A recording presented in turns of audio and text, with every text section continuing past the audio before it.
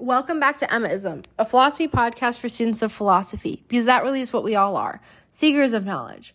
Happy Friday, and it's time to philosophize again. I'm back with another bioethics series. The last one, in fact, because I just ended my time being a TA for a bioethics class, and it was so much fun to teach. I'm wishing my students the best of luck on their final exam, and I hope this podcast helps them prepare. This episode is the second of the series that spans from human research ethics, what we just heard, to moral obligations of the start and end of life care. There's content in between that, like influential codes and personhood, but the one you're listening to now is on influential codes in the history of bioethics. So we'll just get started. We're going to start with the Nuremberg Code, the Declaration of Helsinki, and then progress on to the Belmont Report. So a little bit from last time, I just explained this in the last podcast, but just to overview. In August 1946, an International Scientific Commission on War Crimes was set up to meet up, decide on war crimes that happened during the Nazi period. And this really focused on one guy, Karl Brandt, who did terrible things to lots of patients during the Nazi time in the Third Reich, actually. The trial was a part of a series of American trials designed to hold Germans accountable under international law for crimes against humanity, war crimes, and membership in a criminal organization. So that's the background of the trial. The code basically signified a loss of self-regulation for the medical profession because they were thinking if these are judge-made rules, then the medical profession was risking losing control over the core of what it means to be a self-governing, autonomous profession. And so it really bothered doctors. And the code ended up specifying 10 guidelines that outline the formalized standard of ethics. The first is that voluntary consent is absolutely essential. So participants should be at the liberty to bring the experiment to an end too. That's also, I think the first and the 10th guideline go together. Those are the two. Second is that the experiment has to be unprocurable by other means or methods of study. It can't be an unnecessary thing that we're doing. It also has to be conducted in a way that avoids all unnecessary suffering and injury. The Nuremberg Code also put forth that experiments must foresee a kind of possibility for positive yield of the goodness for society. The risks have to be less than the humanitarian importance of the problem. There has to be proper preparations and adequate facilities for patient safety. Experiments also have to be designed and based on results of previous animal experimentation in natural history. The Nuremberg Code ends by saying two things. One is that no experiment should be conducted if there's an a priori reason to believe that death or disabling injury will occur. And they say that the exception to this is that experiments can have experimental physicians also serve as subjects.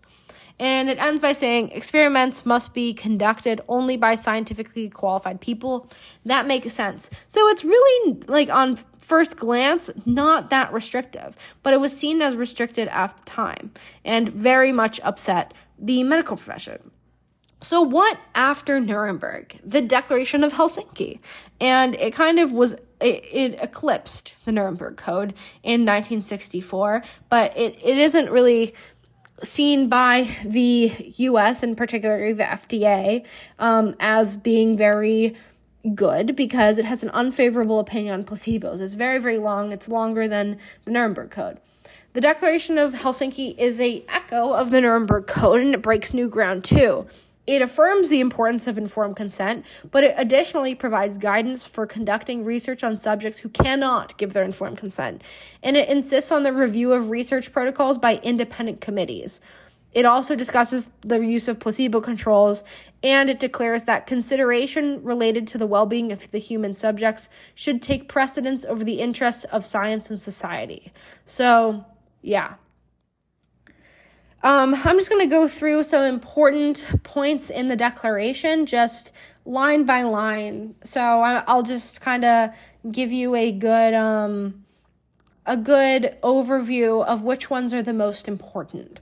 So In the introduction to the Declaration, the second principle says that it is the duty of the physician to promote and safeguard the health of people.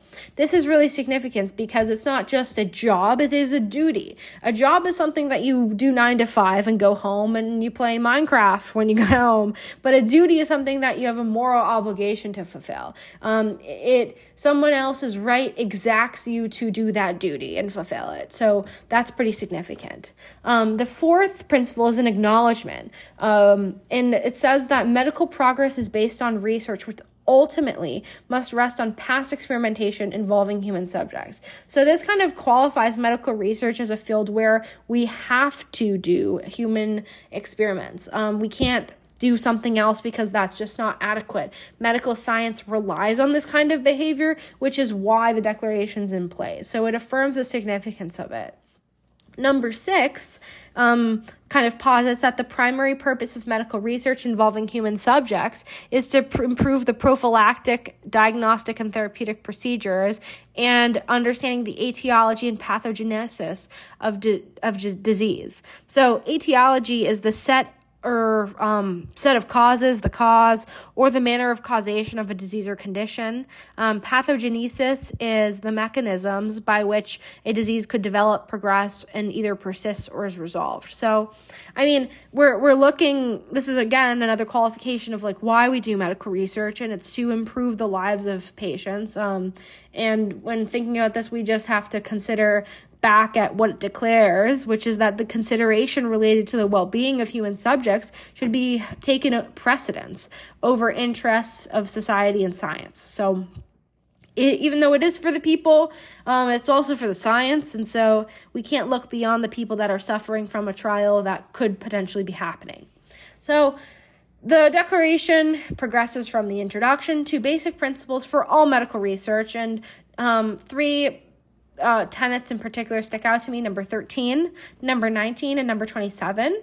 And so those respectively are the fact that experiment protocols ought to be submitted for consideration, comment, guidance, and approval to a specifically appointed ethical review committee. So that's something like the Institutional Review Board. Number 19 is that medical research is only justified if there is a reasonable likelihood that the populations in which the research is carried out stand to benefit from the results. This looks a lot like the Nuremberg Code, and the risks must be less than the humanitarian importance of the question. Number 27 was quite interesting, which was the fact that both authors and publishers have ethical obligations. When I was working in health economics and was helping author some papers about clinical trials that had occurred, there were a lot of ethical guidelines that I had to submit to and kind of just write responses to, because they obviously respect the Declaration of Helsinki and see it as worthwhile to the future and ethics of their publication venue. So pretty interesting. And then some additional principles for medical research, and those are kind of at the end of the Declaration. Number 19 sticks out, which is that at the conclusion of the study, every patient entered into the study should be ensured access to the best proven prophylactic, diagnostic, and therapeutic methods identified by the study. This is very significant because after the trial concludes, you might have patients in the placebo group or the active controlled group who didn't get the most effective treatment. You need to give them the most effective treatment. So that's what number 19 posits.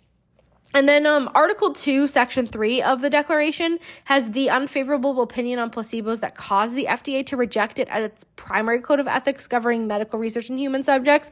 So that's just of note. I'm going to talk just really briefly about the role of institutional review boards. And per FDA regulations, the IRB is formally designated to review and monitor biomedical research involving human subjects. The IRB has the authority to approve, require modifications in, to secure approval, or disapprove research. The purpose of the IRB is to assure both in advance and by periodic review that the appropriate steps are taken to protect the rights, interests, and welfare of human beings participating as subjects in medical research. And the fact that the IRB is looking at these clinical trials raises the question of rights versus interests. So what is each? Are they different, and why are they different? So a right is something that other people have an obligation to observe. Rights and duties are correlative. If I have a right to X, then someone has an obligation to give X to me. To say one has a right is something that it's a very, very strong claim. Interests are something that would be good for someone to have. Non-human animals have interests, certainly. They can feel pain and do not desire to be tortured. It's hard to believe that non-human animals don't suffer, which is why interests exist, why we consider them. But how powerful are those interests? Some utilitarian philosophers argue that not all human beings have rights, but interests may be more morally significant for them.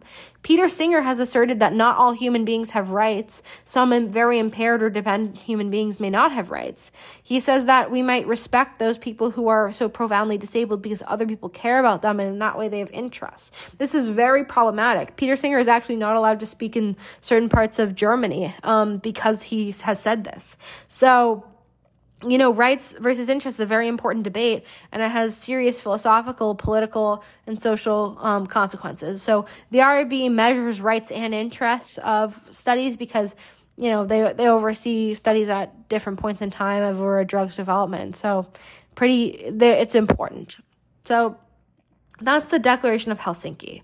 Now, the big one that is very, very influential is called the Belmont Report. And the National Commission of 1974 to 1978 is generally viewed as the first National Bioethics Commission. It was established as part of the 1974 National Research Act, and the commission is best known for the Belmont Report. It identified fundamental principles for research involving human volunteers and was the basis of subsequent deferral regulation in this area. The charge to the commission was to identify the boundaries between biomedical and behavioral ethics. The road to the Belmont Report was a wave to increase the power of medical interventions, the increased frequency of randomized control trials, greater public investment in research, and intensified media interest and skepticism after a series of incidents and scandals beginning in the 1960s. It solidified these principles that would shape morals and restraints on researchers. It was primarily written by Thomas Beecham, who co-authored Principles of Biomedical Ethics, which is the foundational text of the bioethical discipline. So it's a very interesting report, and the entire book of Principles of Biomedical Ethics is based on what was basically written in the Belmont Report. So setting the scene for the Belmont Report, there's boundaries between practice and research. When a clinician departs in a significant way from standard or accepted practice, the innovation does not in itself constitute research. The fact that a procedure or treatment is experimental does not automatically put it in the category of research. Research and practice may be carried out concurrently if and only if research is designed to evaluate safety and efficacy of a therapy. So, taking this boundary between practice and research, the first three solidified principles governing human research ethics were 1, respect for persons, which is often just written shorthand as autonomy, 2, beneficence, and 3, justice. So the big principle is respect for persons. And while they're not listed in lexical priority, autonomy is one of the first considerations anyone will ever bring up in any bioethics case. So respect for persons entails kind of like a 2-part claim, which is that individuals should be treated as autonomous agents, and people with diminished autonomy are entitled to protection. So respect for persons in that way invokes 2 moral requirements. 1, the requirement to acknowledge autonomy, and 2, the requirement to protect those with diminished autonomy. The respect for persons principle demands that we give weight to autonomous people's considered opinions and choices while refraining from obstructing their actions unless they are harmful to others. Something to note here is that respect for persons also is compatible with the kind of widespread conviction that not every human being is capable of self-determination. There are severely impaired people out there, and the second moral obligation that's exacted from this principle, which is the requirement to protect those with diminished autonomy, doesn't negate the specialness and uniqueness of those people. So, yeah, that is autonomy. Then there's beneficence. Beneficence says, it's actually derived from the Hippocratic maxim of do no harm. And just kind of a fun thing, side note, is that the Hippocratic Oath actually doesn't say do no harm in any translation. One translation of the oath is one that actually reads in this way: I will abstain from all intentional wrongdoing and harm, but that still does not yield primum non nocere. Do no harm, primum non nocere, does appear in the epidemics. At least do no harm is cautionary. First do no harm is precautionary. So what does that actually even imply for research that rests on maxims of the Hippocratic Oath? It doesn't even exist in the Hippocratic Oath itself. But beneficence holds that people are to be treated in an ethical manner, not only by respecting their decisions and protecting them from harm, but also by making efforts to secure their well-being. General rules that are formulated as complementary expressions of beneficent actions are 1, do no harm, and 2, maximize possible benefits and minimize possible harms. There is an obligation to give forethought to the maximization of benefits and the reduction of risks that might occur from a research investigation. And there's also, the obligation to recognize long-term benefits and risks that may result from the improvement of knowledge and from the development of novel medical, psychotherapeutic, and social procedures. So, what does this imply for research that presents more than a minimal risk without immediate prospect of, the direct benefit to the people involved? Does beneficence make it so that we cannot embark on those kinds of research experiences? It's unclear. The Belmont Report finally puts forth justice, and this big principle is accompanied by a big question. Who ought to receive the benefits of research and bear its burden? That's what justice is. Justice is about distribution of benefits and burdens. So in this question, the one of, who ought to receive the benefits and who ought to bear its burden, there's a sense of fairness of distribution and what is deserved. The concept of desert and how things ought to be kind of put out in society and, attributed to different places. An injustice would occur, it's something that happens contrary to the principle of justice. It would occur when some benefit to which a person is entitled is denied without good reason, or when some burden is imposed unduly on them. Formulations of the principle of justice can happen in 5 different ways. So the first formulation is to each person an equal share. The second formulation is to each person according to individual need.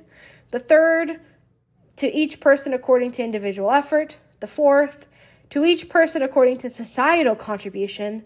And 5, to each person according to merit. So these formulations seem to contradict each other, but that's the principle of justice for you. The Belmont Report goes over these 3 principles, respect for persons, beneficence, and justice, and relates them to human experimentation and progression of the medical field and scientific knowledge. So, it's pretty interesting to see how the Nuremberg Code, then the Declaration of Helsinki, and the Belmont Report developed, their historical significance, and what they actually talked about in the text. So they're pretty interesting documents, and they're always referred in any bioethics class, and they're also taught in the first year of medical school at most AMA accredited medical schools. But that's it for this episode in the series. If you enjoyed today's podcast, be sure to take a look at my book, How to Excel in Undergraduate Philosophy, on Amazon and all other major bookstores in both print and digital. That's all I have for today's episode of Emmaism. Keep looking on for the next one on personhood. Thank you for listening, and until next time, keep searching for the truth.